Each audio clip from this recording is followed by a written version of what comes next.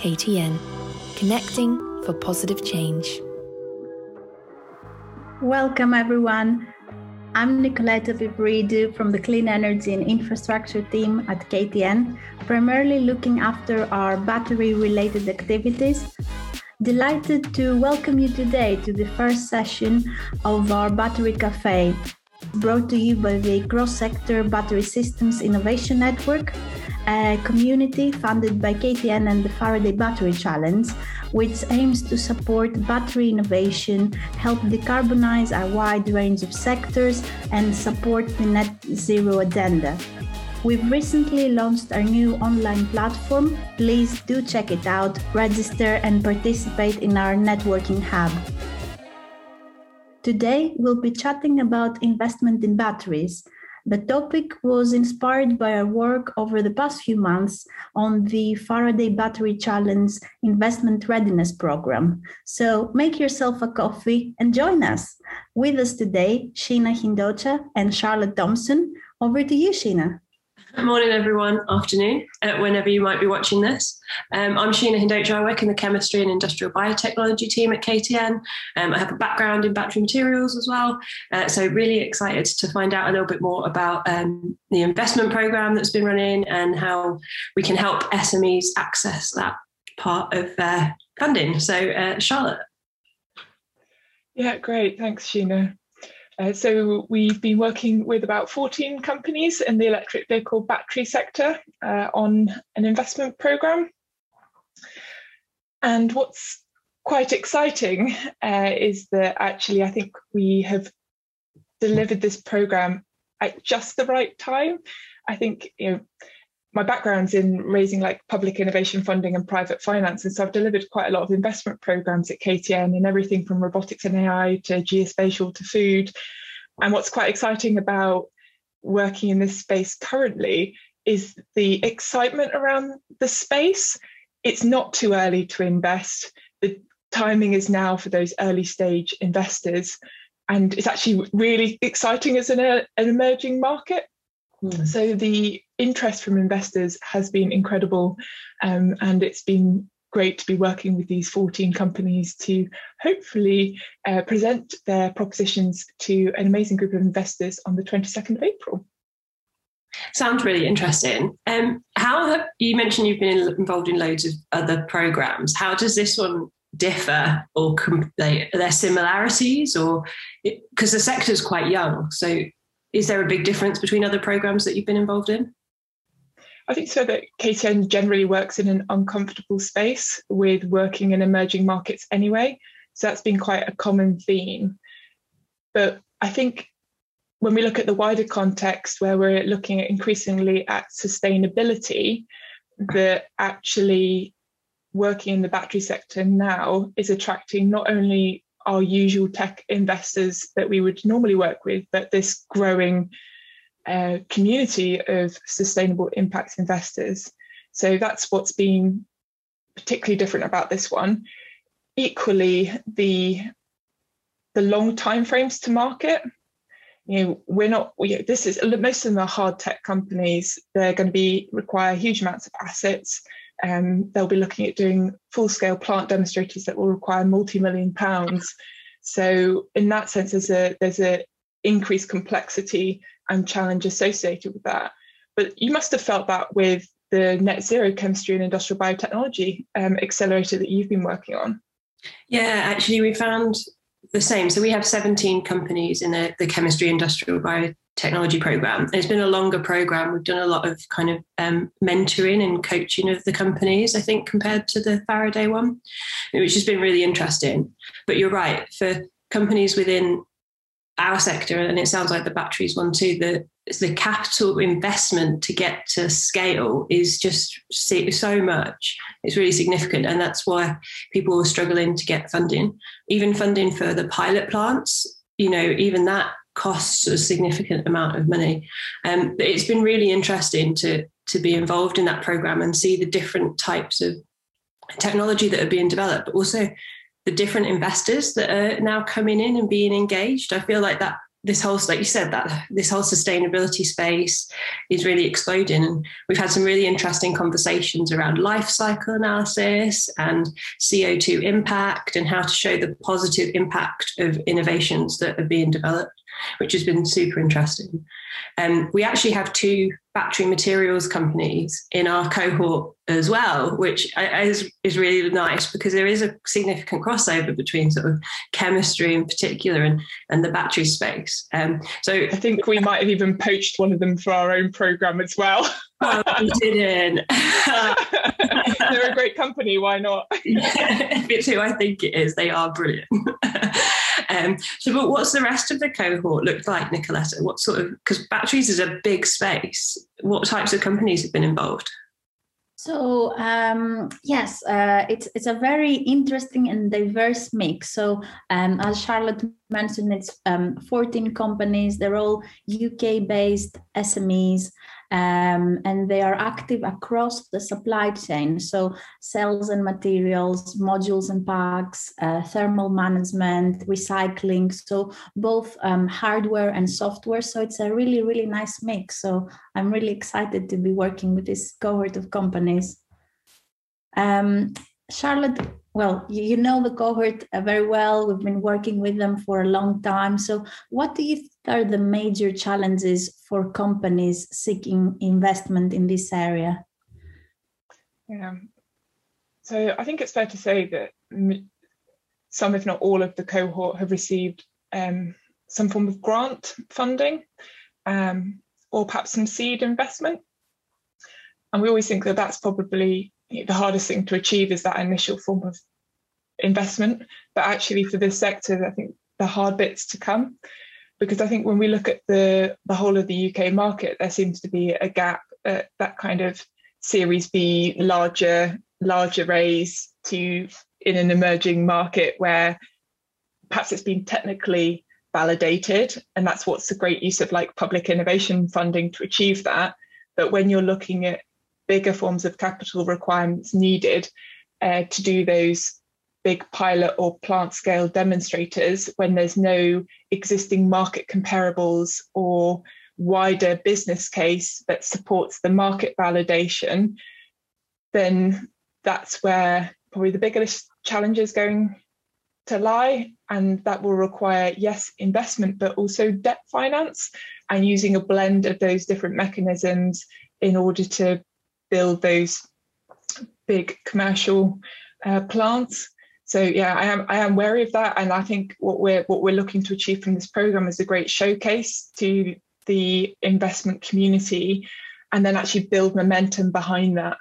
And we've seen that already in the electric vehicle sector, and being able to translate that same pattern into the battery sector, then hopefully we can follow that market well, and I think we'll achieve that. I think we've got lots of lovely and exciting activities planned for later on in the year, and so hopefully this is just the start of that. Yes, Charlotte, very much so.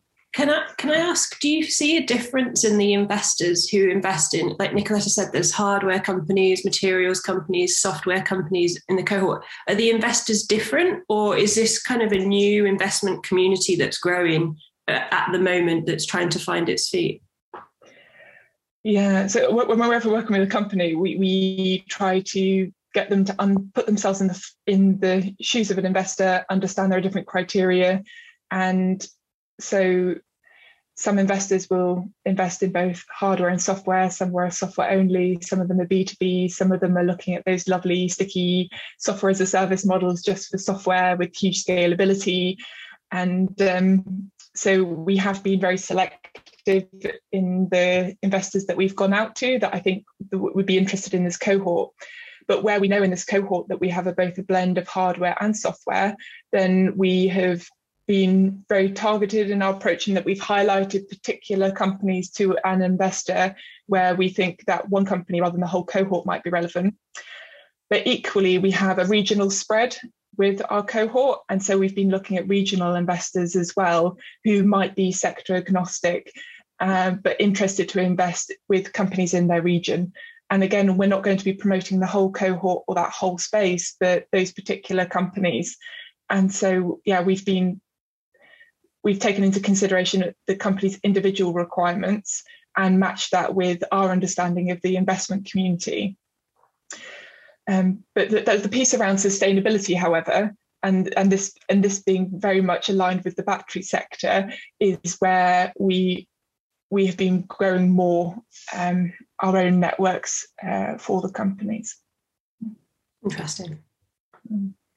Thank you. And are there any other sectors that companies can look to and learn from? I believe that on a few occasions you've mentioned the agri sector during the program. Is that a sector that companies can look to and learn from, or are there perhaps other more relevant sectors? Yeah, I think when we look at the roadmap and their growth, when we look at like the agri-tech sector, particularly the hardware side, we've worked quite a lot with our cohort to understand not just the investor's perspective, but why do customers buy? What's the return on investment for them to buy perhaps a piece of capital equipment, and when would they realise the benefits of that? So they're developing these really strong value propositions, not just to the investor, but also to their customers and end users when they might be part of a complex value chain. And so those kind of learnings that we've developed through like working in agri-tech, we can apply to the battery sector, as well as things like electric vehicles as well. And also given the chemistry and industrial biotechnology, etc., has built on about 3 years worth of chemistry and industrial biotechnology investment programs that KTN have run.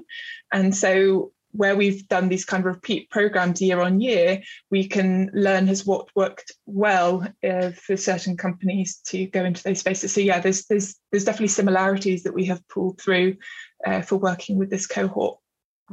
What I think is really exciting about the plans for longer term programs and building year on year is the alumni that come back and teach the new cohort. I think we had a couple of companies maybe that didn't go through our programs, but who we've worked with since they were really young, come and talk to our cohort about their journeys. And it's just really nice to hear how, the journey that they've been on, the learnings they've had, and the success that they're now kind of being rewarded with. I just really enjoy that part of it.